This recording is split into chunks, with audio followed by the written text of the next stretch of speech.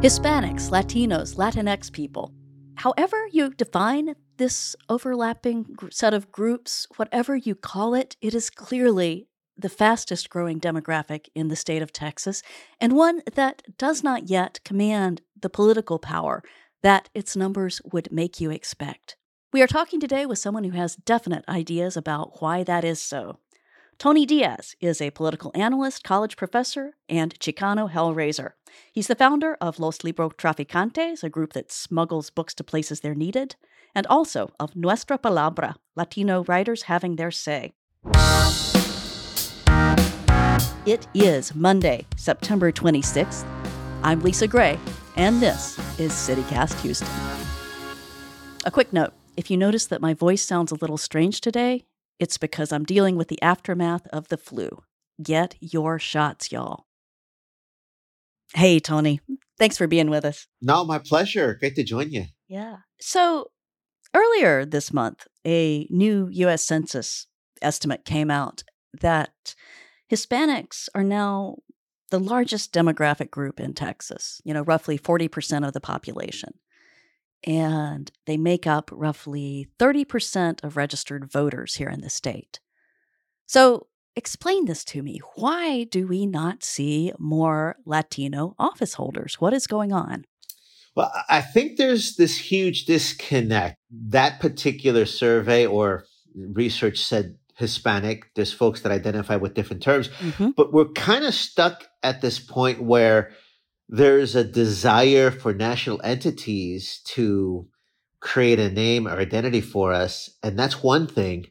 But on the ground, it's very different. So I call it, and I got to plug my book here. Sorry. So I'm the author of a book called The Tip of the Pyramid, Cultivating Community Cultural Capital. And one thing I talk about is that let's call it corporate politics. They're going to define the term one way. What I say in the book is that corporate executives are illiterate about Latinos. And you can see it when folks in the whole corporate political industry talk about the white vote. Now, I sound ridiculous saying, hey, which way is the white vote swinging? But that's the same thing as saying the Latino vote. And when you're watching TV, I will hear paid political pundits talk about the white vote, but they'll say things like male suburban voters who are homeowners in the suburbs are voting this way. That's pretty specific. And then when they talk about us, Latinos are going to do this. So they lump us all together and they don't articulate it.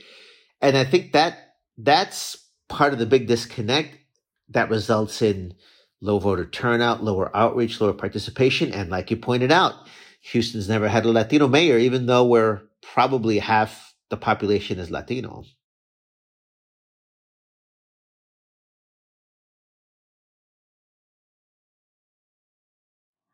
So, we keep hearing that any day now, the growing Latino population is going to fuel a blue wave, that Democrats are suddenly going to take over Texas. Do you think that is oversimplifying how Latinos will vote? I think year by year, it should start to dawn on people that despite the fact that there is this huge amount of Latinos, there may come a day where we're even less and less represented.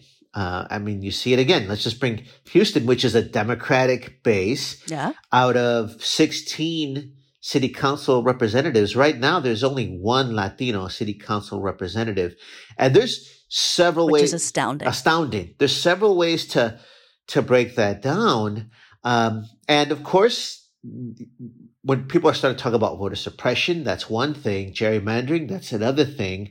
Engaging younger voters. Most people will tell you that our population is very young, but there's laws that are supposed to dictate that the youth get registered to vote. I meet high school student after high school student after high school student that said that's not the case. And again, what I would say in my book, just to bring it home hard, is we're allowed to prosper, but not rule.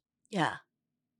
So you said they are not going to allow Latinos to take power. Who is the they? Who are you talking about there? So I'm plugging the book. Yeah. I'm gonna plug the book again. The default setting for race and culture in the United States is white. Yeah. If you depending on which class you're in at the time, and some of these classes are about to be banned, so hurry up and take them. You can say which layer. But that's the challenging part until we sit down and read the user agreements. Every day we are all signing user agreements to uphold this. And one example would be, we're going to go back to the whole idea of what to call us. Even when we engage in that, we as Latinos are not participating in an intellectual discussion. We're participating in clickbait. And I'm not against clickbait because, hey, we all need clicks and likes. However, just the very fact that we don't see white executive males, dissecting their, should we be called Anglo? I don't know. I'm Anglo-American. No, I'm white today. We're at a disadvantage because we are quibbling about our secondary identity term versus simply ruling. And again, then you have this other system that blames us by saying, well, y'all can't get your act together and decide what to be called. And so could you just break that down? You're talking about, are we saying Hispanic? Are we saying Latinx? Are we saying Latino, Chicano?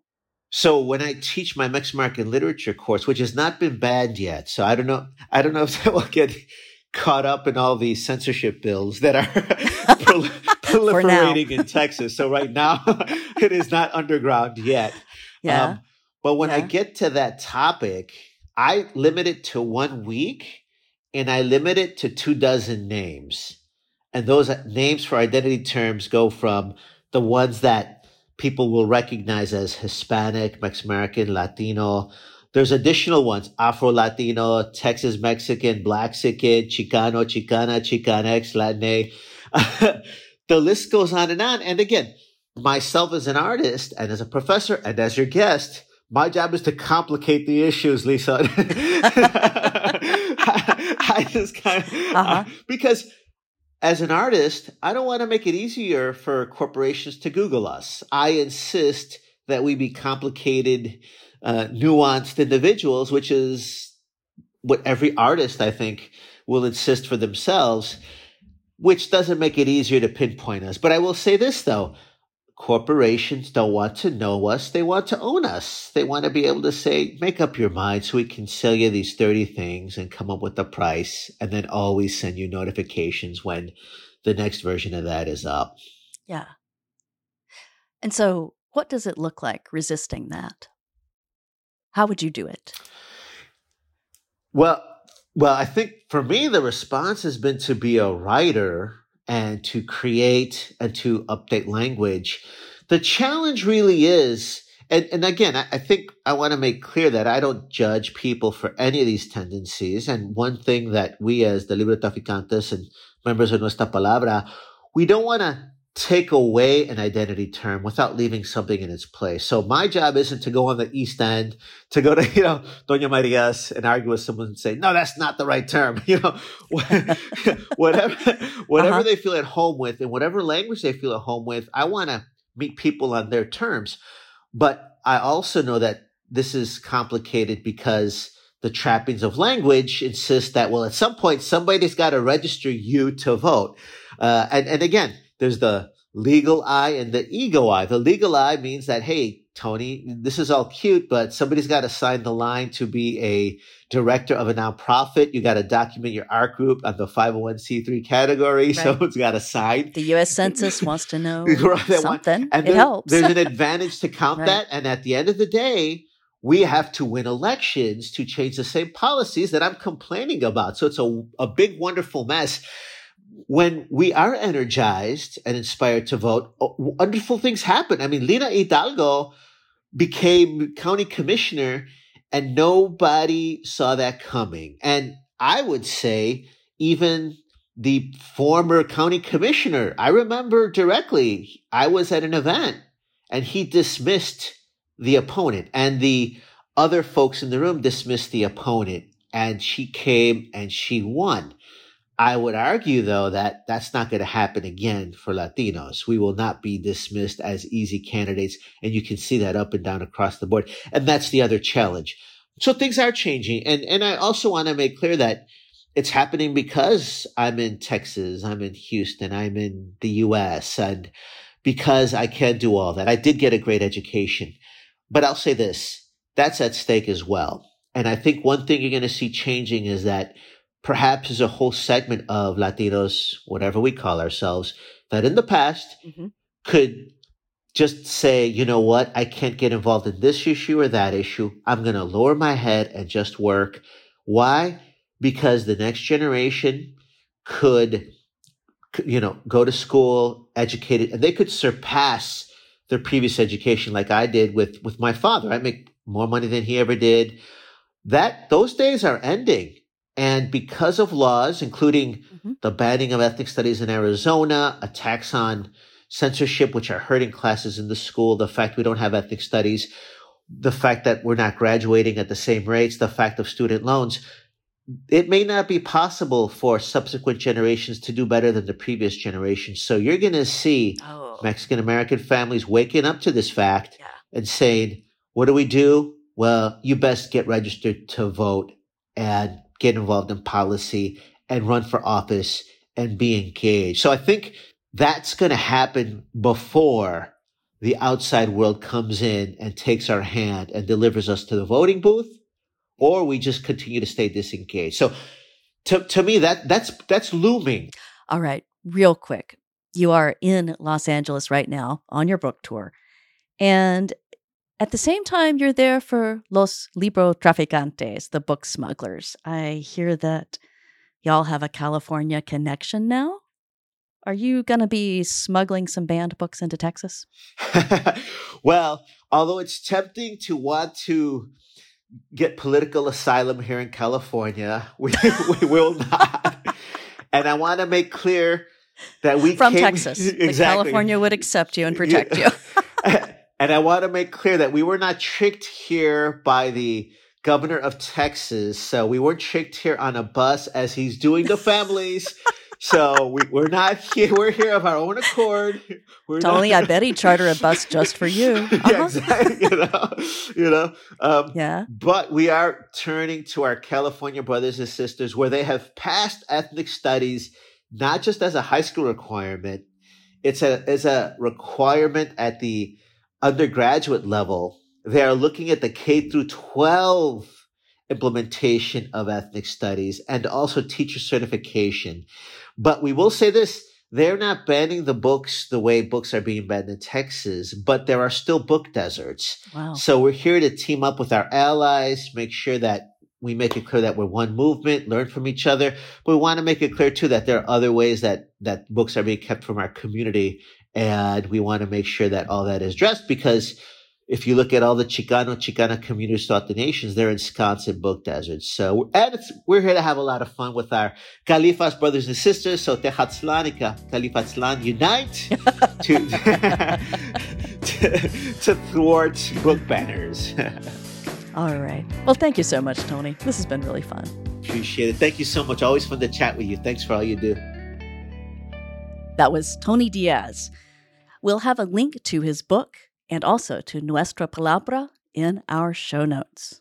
Next up, I am with producer Carleon Jones. Carly, what's going on around Houston today? Hey, Lisa. A family was awarded $95.5 million by a Houston jury after a child suffered irreversible brain damage during a dentist visit back in January of 2016.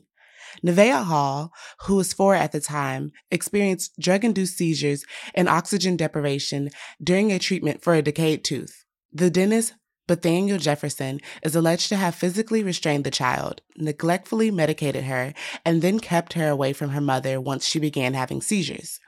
Hall, who is now 10, remains under 24-hour medical care because she can no longer speak, walk, or eat on her own since the incident.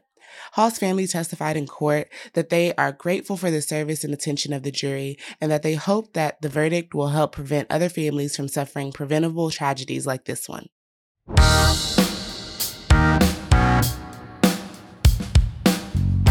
That is it for our show today. Follow us on Instagram. We are at CityCast Houston. We'll be back tomorrow. Talk with you then.